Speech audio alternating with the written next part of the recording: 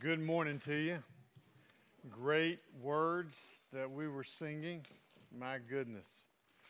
And secondly, I want you to know that I could have had the men text the word hog. I had a lot of options. Piggy, porky, but I went with the very classic, measured, just like me, pig. Yeah, I'm glad to be with you this morning. If you would, turn your Bibles to Hebrews chapter 6. We're going to camp out there this morning as we continue teaching through the book of Hebrews. I encourage you with all my heart to grab your notes. It's just a way to stay engaged and have something to work with for the rest of the week. Take notes. I want to start off by asking you a question. True, false. You don't have to raise your hand. Just answer in your heart. The Lord knows. True or false regarding this statement that I'm about to say. Okay, you ready? Once saved, always saved. True or false? Anybody want to be heroic? You can shout it out. Okay? Yeah, if you don't know that one, don't say it, right? But I'd love you to say it. Now, let me read Hebrews 6, 4 through 12.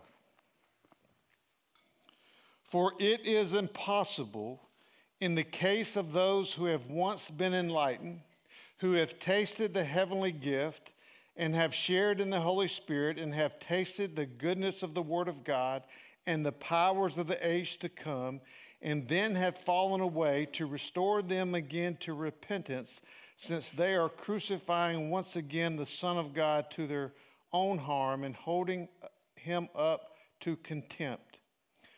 For land that has drunk the rain that often falls on it and produces a crop useful to those whose sake it is cultivated, receives a blessing from God. But if it bears thorns and thistles, it is worthless and near to be cursed, and its end is to be burned. Though we speak in this way, yet in your case, beloved, we feel sure of better things, things that belong to salvation. For God is not unjust so as to overlook your work and the love that you have shown for his name in serving the saints, as you still do. And we desire each one of you to show the same earnestness, to have the full assurance of hope until the end, so that you may not be sluggish, but imitators of those who through faith and patience inherit the promises. So after reading and hearing that, how would you now answer that question? Folks, I want to let you know that we have come to the third out of 5 total, what the writer of Hebrews has called warning passages. And we are and have before us Hebrews 6, 4 through 12, one of the most difficult passages in the entire Bible to interpret. Many scholars would agree. These kind of difficult texts certainly present you and I with interpreting and applying them correctly, present us with challenges. But what they also do is they give others an opportunity to twist and to distort them, so that these kind of texts become proof texts, if you would, for many doctrinal errors. So as we approach this text, as we always do, we want to do so with humility and with carefulness, because this text has been the center of heated debates and discussions for all of church history. So when we do, we have to do good Bible study. We have to ask questions like, who are the folks being addressed in Hebrews 6? Are they real, genuine Christians? And what was the sin that made it impossible to restore them to repentance? And if they were genuine Christians, then it seems that a person actually can lose their salvation. And what does the rest of Scripture say about eternal security, or once saved, always saved? Because we know, I think we know, one of the key Bible interpretation methods is this. We are to interpret difficult passages like this, foggy passages, unclear passages like this, in light of all of Scripture, or the crystal clear passages that speak to once saved, always saved. So these questions and more are brought to the surface with really incredible force here in Hebrews 6 as we study this text. And what we don't want to do is make the mistake of coming up with some pat answer that takes the bite and the sting and the force and the teeth out of this warning passage. So let's start with, as your note says, the context, because context is always king. We got to remind ourselves of Hebrews 6, 4 through 12. The author here of Hebrews, as we said several times, is writing to Jewish Christians who, as lifelong Jews, they were convinced deep in their hearts of the greatness of Judaism. You can imagine they've grown up with that their entire life, but they had genuine conversions to Christ. No doubt they had converted to Christ, so we now call them Jewish Christians. But part of their problem was they were mixing at times equal and at other times unequal terms, Jesus with Judaism. The mix and match there. And so the author's writing to clear those up. Or I could put it this way, they were mixing the tangible, or what they could see, things like temple worship, the high priest, Jewish festivals and rituals, versus the very real but invisible God through his Son became greater than all their heroes of the faith. Even, we learned, superior to angels. And at the same time, they were being persecuted, remember, by their Jewish friends who had not converted and others.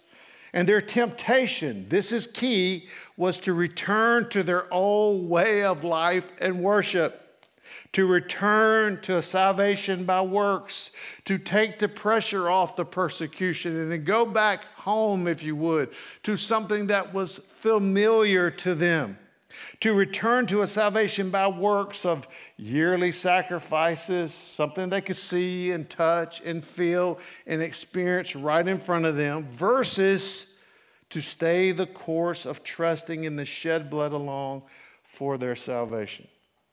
They wanted to go back home to the familiar, back to their old way of life and worship.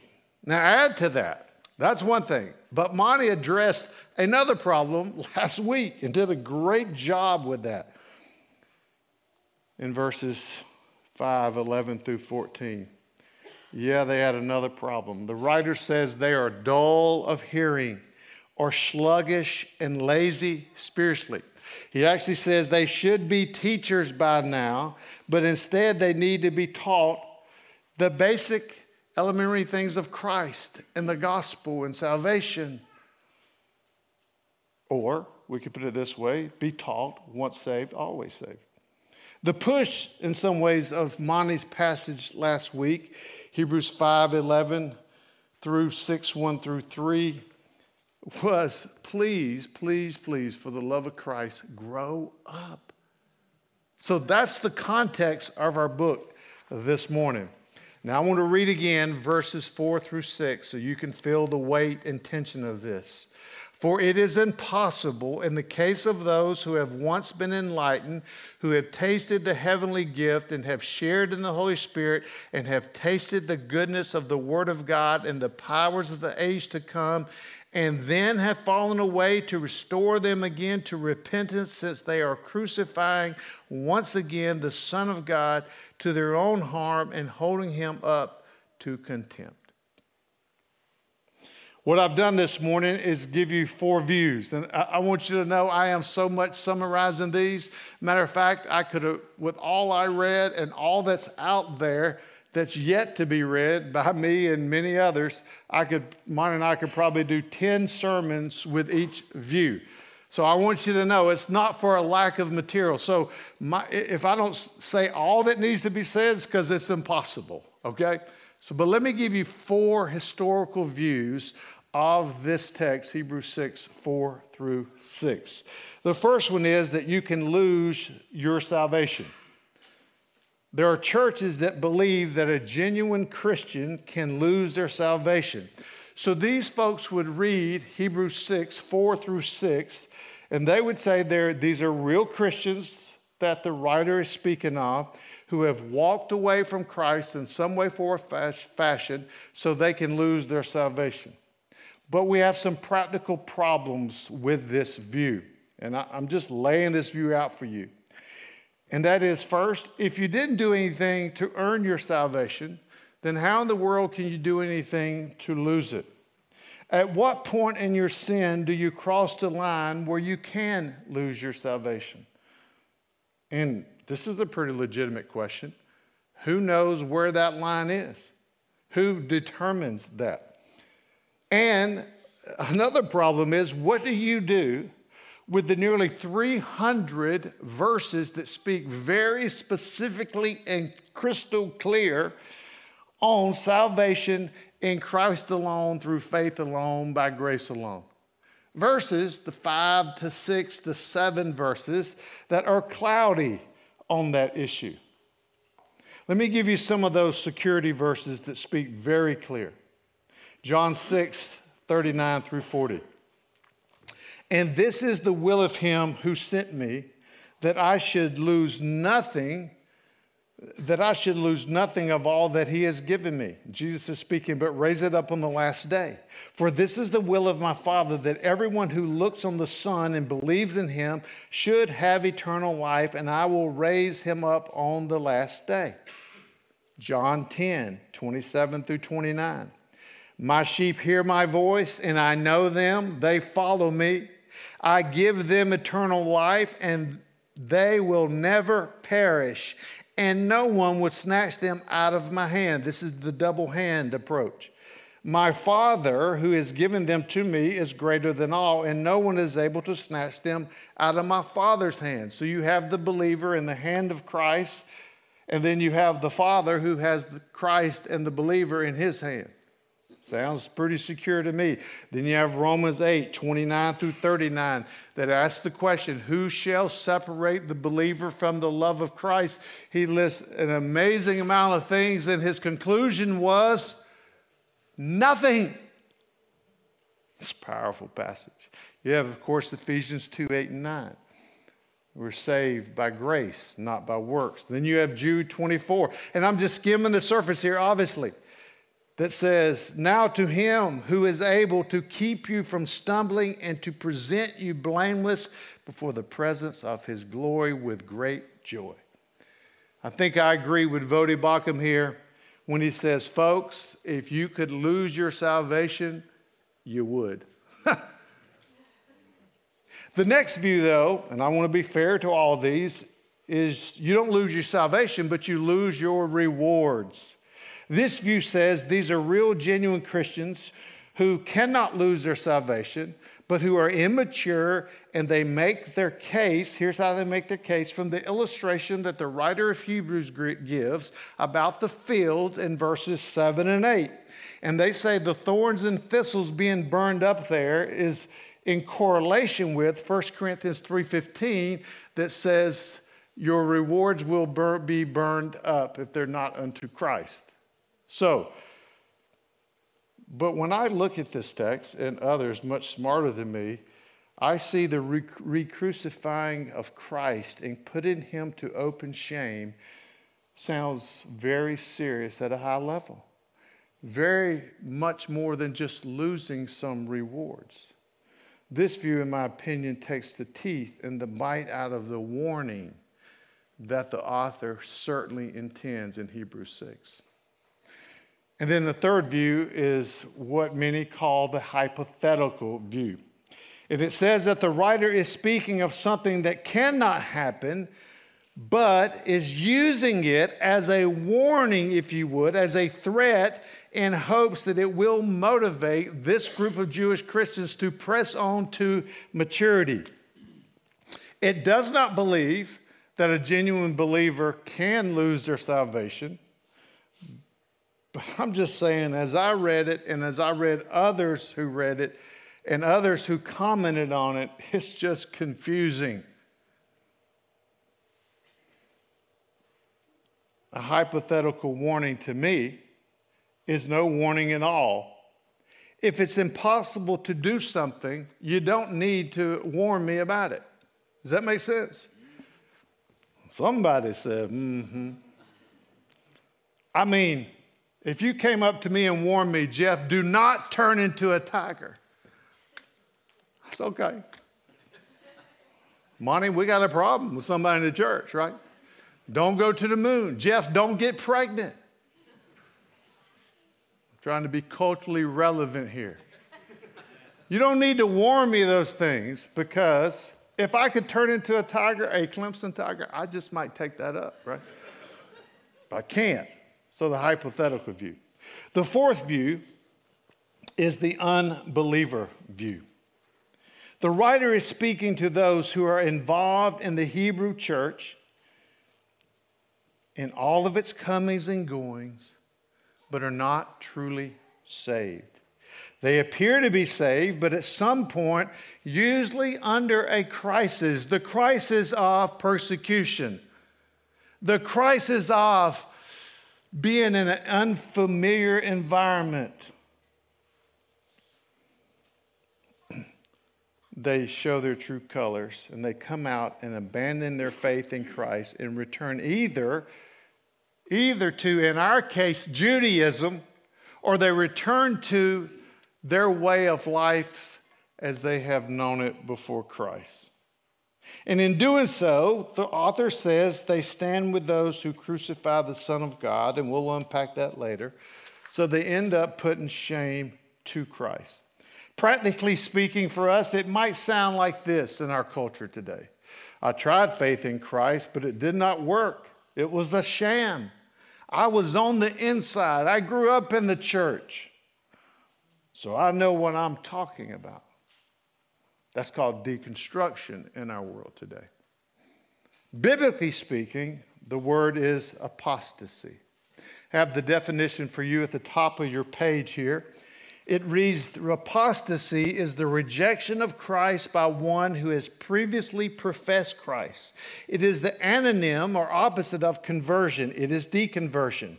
The word comes from the Greek word apostasia, which we get words like rebellion, abandonment, defection, turning away, and adultery. For such apostates, the writer of Hebrews in 6, here's the warning: it is impossible to renew them again to repentance. They have hardened their hearts against the truth that they were exposed to. Now, a biblical illustration of that is when Paul writes the opening chapter of the book of Romans. And let me summarize for you some of those verses. I didn't have time to read them. But in Romans 1, I'm summarizing here Paul's words. God's wrath is revealed against those that suppress the truth about God that is clearly seen in creation, so that they are without excuse. They knew there was a God, but did not honor him nor thank him, but instead became futile in their thinking. Therefore, God gave them up. God said, you want it that way? Take it. To their own lust and to a debased mind. I want you to know that this fourth view, this unbeliever view, is who we as a church believe that the writer of Hebrews is speaking to. It's not a perfect view. It has some unique problems. But in light of that we know in terms of all of Scripture, interpretative methods, it is by far, the view that makes the most sense. So, I think it would be wise if we dug into it just a tad more. What do you think? Okay. So, the point there in your notes is possess versus profess. Do you possess Christ or do you just profess him? Verses 4 through 6. I want you to put your finger there and notice with me what these folks that he's speaking of have seen and heard and experienced in the Hebrew church. He says they've been enlightened, which means to shine light on God's ways in the Gospels. He says they have tasted of the heavenly gift. which means they have experienced the kindness of God and his people and of Christ himself. It says they have shared in the Holy Spirit. In the Holy Spirit, there's only one. Apologize for heresy there. It said plural. Shared in the Holy Spirit, which means participating in worship with God's people. And they saw the gifts of the Spirit at work in the Hebrew church. Fourthly, it says they have tasted the goodness of the Word of God. I mean, they heard it taught well. They heard the gospel message taught well. And fifthly, it says they have experienced the powers of the age to come. That they saw miracles taking place in the Hebrew church to confirm, if you would, the validity of the gospel. And they saw people living for the age to come, living for eternity, as we would put it. And yet, they go back to trust in a system of works. A work salvation that the author of Hebrews has argued over and over and over again that is not better than the Lord Jesus Christ. It is not better than salvation by grace through faith in Christ. These people that he's speaking of with this potential apostasy, they're not hypocrites. We all are hypocrites. All of us don't measure up to what we believe. We're in that process of growth. These people are not, as we say in our southern churches, backsliders. When's the last time you heard the word backsliders?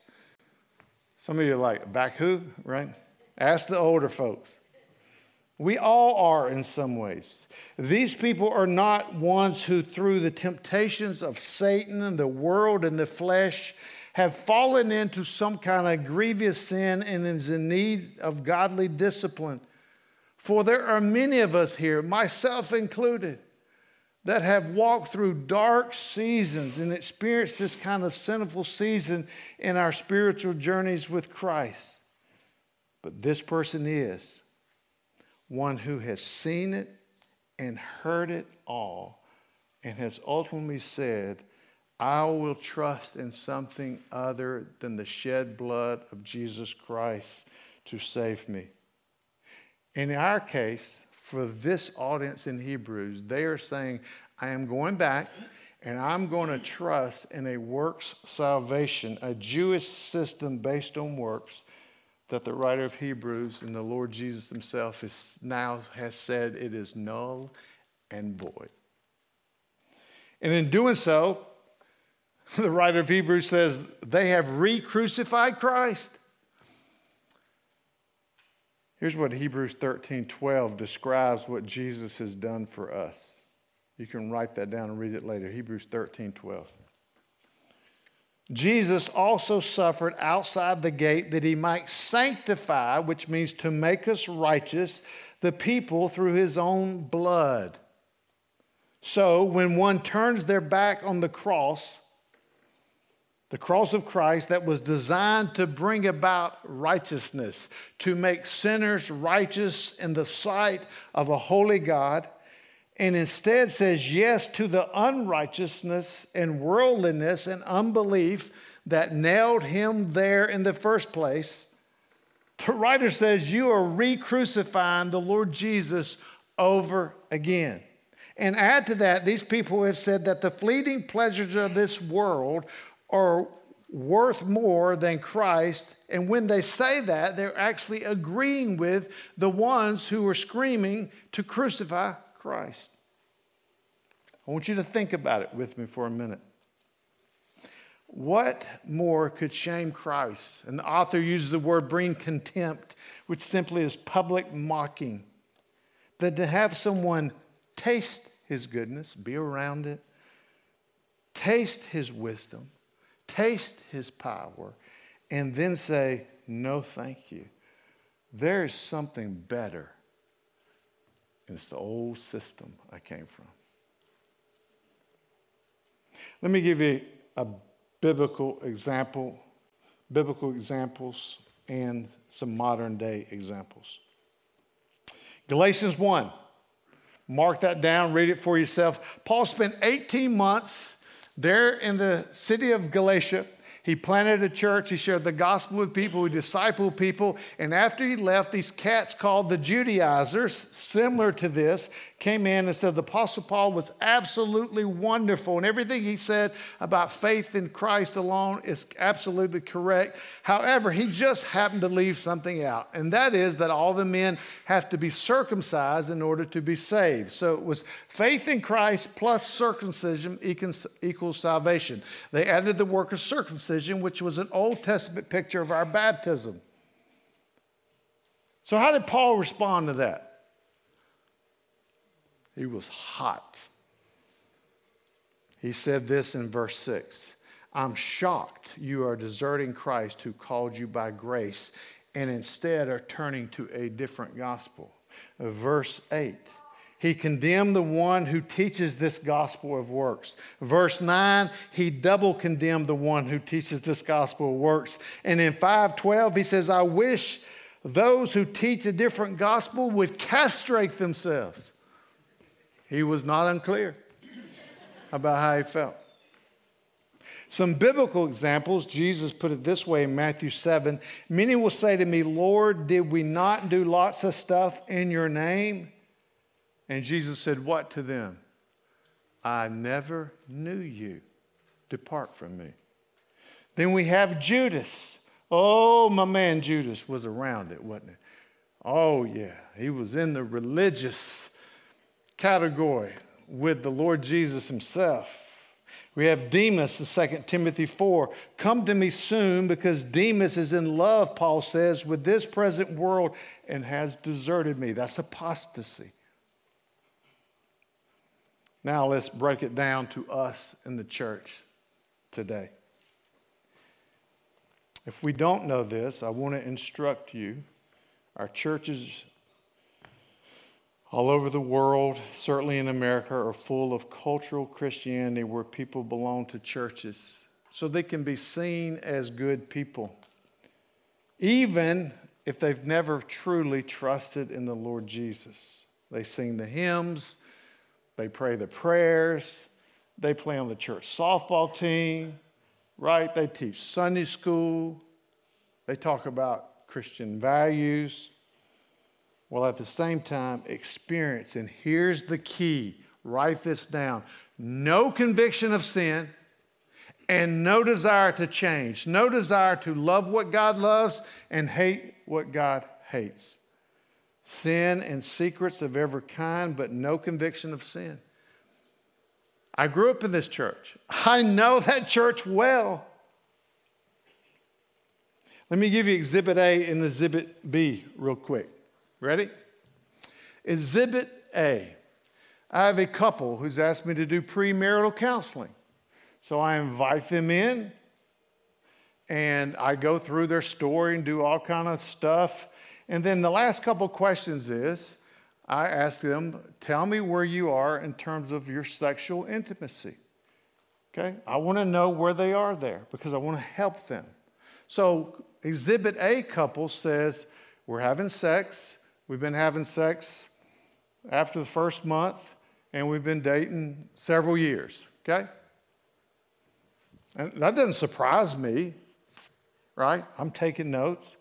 Some of y'all are like, I'm never going to premarital counseling with this guy, right? And then I asked them this next question. Well, let me ask you another question. If you were to stand before the Lord Jesus today, and he said, why should I let you into heaven? What would you say? And they say, I'm a good person. I don't know. And they have no conviction of sin.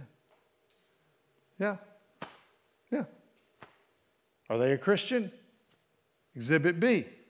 You have a couple comes in just like them, premarital couple. I said, where are you in terms of sexual intimacy? And they say, we're sexually active. And tears start welling up. Their lip begins to tremble. And they say, and we hate it. We want to stop. We want to honor the Lord. And I asked them the Kennedy questions. What would you say to the Lord Jesus if he said, why should I let you in? And they say, I plead nothing but the blood of Christ. You tell me which one's a Christian and which one isn't. I would say exhibit A, I question highly whether they are saved. And question B, I think they are saved. And ultimately, only God knows. And they're immature, but they are desirous to honor Christ.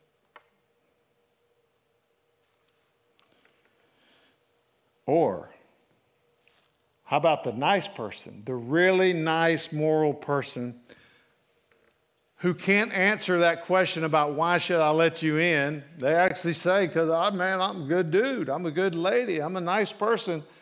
So what they've done in some ways, they've said, it is belief in Jesus plus my niceness. Spurgeon put it this way to them: throw away your self-righteousness, for there's no hope for you so long as you cling to it. The writer of Hebrews would say the same thing. So, possess versus profess. And then fruitful versus fruitless, verse 7 and 8. The writer now gives us a picture of those who fall away. And I want you to notice this picture he gives of this. It's not a field that's got vegetation and all kind of things of life growing in it that are abundant fruit growing in it, and then it lost it or loses it. It is a picture he paints here of two different fields. One is fruitful and blessed, and the other is barren, thorns and thistles and cursed. Two fields, fruitful and cursed. The point is here. If we have sat in church, so what he's trying to illustrate, with the light, the Spirit, the Word of God, the work of God coming to us and therefore blessing us, and even in some way shaping who we are to some degree, but then we turn our back and ultimately walk away from Christ, then we are like the field, he's saying, without vegetation of fruit. We're dead. We're always dead. And we will experience eternal judgment. Or John Calvin put it this way: those who fall away have never been thoroughly embedded in Christ in the first place, but only had a slight and passing taste of it. Perseverance does not result in salvation, but is itself the result and evidence of salvation. Here in verse 7 and 8, they have drunk or drank up the rain, but the rain produced no life. They've been around it. They've been inoculated, but they don't have the disease. And then lastly, it's advance versus abandon. I love this, so encouraging after the strong warning. Notice there in 9 through 12, after laying out the real possibility that some in the church are not saved, that's a real possibility, and might fall into apostasy. And he tells them why. He uses the word beloved. It is a term throughout the Bible that communicates believer, that they are indeed saved. And he used the term better things, that speaks of the things that go along with salvation. He is seeking the work God is doing in them. He's seeing the work God is doing in them outwardly to his brothers and sisters in love and serving the saints. Notice that. And he exhorts them to be imitators of those who have believed in the promises of God. I want you to know I had parts of chapter 11, the Hall of Faith from Hebrews 11, but I had to take it out because I wrote my sermon too long. I got to the end, I said, oh, Lord, I got to take it out. So you got to go read. He's referencing here the saints of old that we sang about this morning. Go read Hebrews 11. Be imitators of them. They finished strong. They persevered. They were threatened with death, sawed in two, didn't matter. Stay the course. I'm coming home. He said, be like them. So in summary of verses 9 and 12, the writer of Hebrews believes that they are indeed true Christians and therefore will not commit apostasy and end up in a barren filled. They will bear fruit. They will not fall away because their faith will persevere to the end and they will be fruitful. There's no doubt that the writer of Hebrews' main concern is focused on getting these folks to persevere in the faith. In some ways, he's saying, yo. That means, I don't know what it means, but he's saying, yo. Hebrew brothers and sisters, if you know you're in the race, you know you've been saved by the shed blood of Christ, by grace and not by works, for the love of Christ, keep running, because if you do keep running, it will be proof, persevering proof that you are a real Christ follower. Don't be sluggish. Don't let your spiritual life be stunted. Don't be lazy. Go and learn how to share your faith and tell it often, tell it well. Go and eat pig and pray and get to know other men. Live in community. Open your scriptures. Study the Word of God. Get equipped. He's saying all that. Keep running. So what does this passage mean for us? A couple quick things. Man, I love this question because we don't ask it enough. We assume if you're showing up here that you're a Christian, and I want to apologize for that. Not in my heart, but I think we don't ask this question enough. And that is, am I really a Christian? Man, it's a great question to ask because it is the greatest question that you must answer. You do know that you can accept intellectually all the true facts about Jesus and not be a Christian. In Luke 4, even the demons acknowledged publicly who Jesus was. They said, you are the Son of God, the Christ. A plus 100 on the test. And yet we know they weren't. Mental assent won't do it. Being a Christian means believing both with your head and heart that you have no hope of salvation, of being accepted by a holy God on your own merit. And your cry for Him is not some insurance policy to get you out of hell, to strike a deal with God, but to find eternal forgiveness and to experience life transformation. And here's why: because the Spirit of the living God comes to indwell in you forever. And if He does anything, and He does lots of things, but if He does anything, first and foremost, He will convict you of your sin and He will change the desires of your heart. You will desire what you did not used to desire. While now there's don't get me wrong, a very open battle and war with your old desires and the new ones. That's a sign that you are alive in Christ. So I want you to look for the conviction of sin. There's a book that I brought up here. It is the greatest one little read that I've ever read. It's called How Can I Be Sure I'm a Christian? What the Bible Says About Assurance of Salvation, by one of my seminary profs, Donald Whitney. Man, settle the question. If you don't settle that question, if you're unsure, I'm going to tell you what it would do. It will seriously impede your Christian growth and maturity. To live on a yo-yo, am I in, am I not? Some of you may need to come to Christ. Some of you need to settle the question. Secondly, I think the passage tells us to confirm and rejoice in the beauty and the grace and the mercy and the comfort that your salvation does not depend on you. Can somebody say amen? Yeah. After a really bad day, you can say with the psalmist, His mercies are new every morning.